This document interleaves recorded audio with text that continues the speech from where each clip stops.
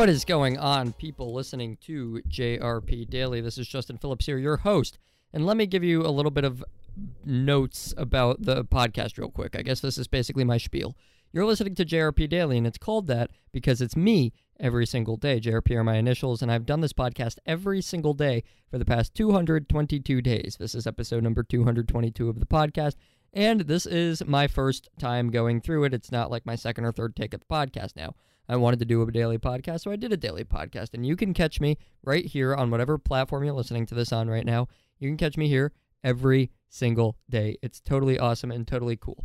I talk about things like entrepreneurship and self-development and all that other stuff that's oversaturated and nobody really wants to hear anymore of now, but I do it with a little bit of a twist, a little bit of my own twist. There's not really a specific twist there, but I'm just saying if you listen to JRP Daily, you are going to get the JRP twist on things, and I can't explain that to you better than that. But I take a lot of things and I look at them from my own view, and we also do different little segments on this podcast. So here's how it is structured. On Sundays, you can start the week off every week if you consider Sunday to be the first day of the week. So I know some people consider Monday to be the first day of the week, but whatever. On Sundays, we have a segment that's called Star Student Sunday, which is really starting to take off. Not necessarily in terms of views or downloads or anything like that, I guess, but we have a studio kind of put together now, like a little mobile studio, and our videos are becoming much better. If you want to go subscribe to my YouTube channel, Justin RP, and it's really awesome. I don't know, just check it out. You're on the podcast. Just go back. One of the last 7 episodes was Star Student Sunday.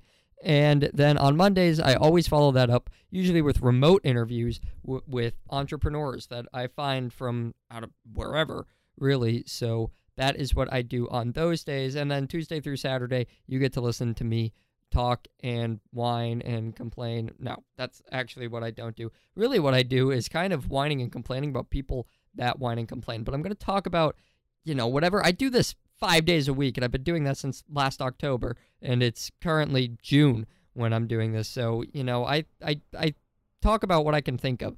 And today, I'm actually very excited for what I'm going to talk about, and I have a very simple question for you to contemplate on yourself. I'm talking to you, the listener of this podcast, and I want to ask you this question. And my question for you today is this: can you be sold?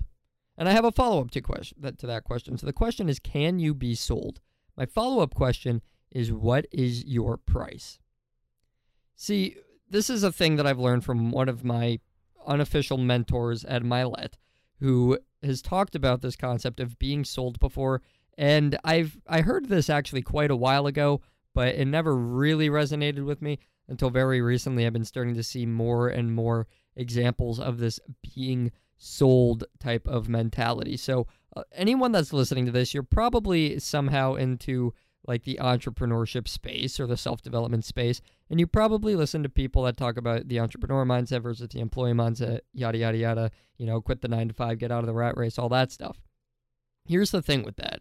What I would ask myself, and what I encourage you to ask yourself, is can you be sold, and what is your price? Because we all know the old saying now, and I want to say it was Bill Gates, but that might be something that I saw misquoted. But we all know that there's a quote that says, if you don't work to achieve your dream, someone will hire you to achieve theirs, or something to that regard, right? And so that's kind of where what is your price tag? Do you have a price tag? And I want you to think about this question really hard. How much money can someone pay you to give up on your dream, or to give up on your own venture, or to give up on starting your own thing and leaving your own legacy and living your own life?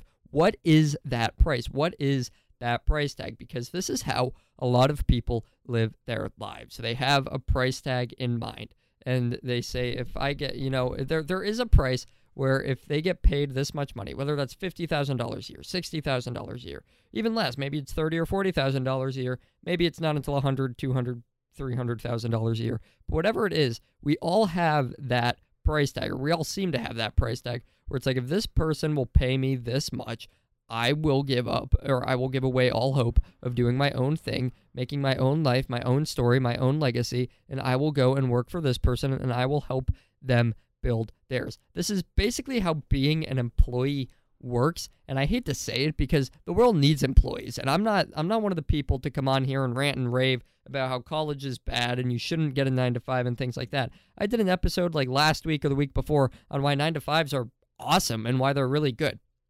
But I do want you to understand this concept of being sold. Can you sell out? So another thing to think about is like right now, if you're sitting there telling yourself, "Well, I can't be sold. I don't have a price. I'm valuable as F, whatever." Then what is it that you're doing right now to give yourself a raise? What is it that you're doing right now to actually better your own life? Whether that's something that's going to make you more money or something that's going to improve your relationships or whatever it might be that's going to improve your life. What are you doing? And what could you be doing that you might be stopped by doing because you have to go to work or because you have to go to school, whatever? Are you selling out? That's the big question of the day. What is your price tag? And I want you to really think about this, because if you can come up with a specific number, like let's think of it backwards, how low, if you're currently an employee somewhere, okay, if you work for a company, then think about what they're paying you and whether or not it's worth it to you. And if it is, that's your price, or that's at least your price. Maybe your price is even below that.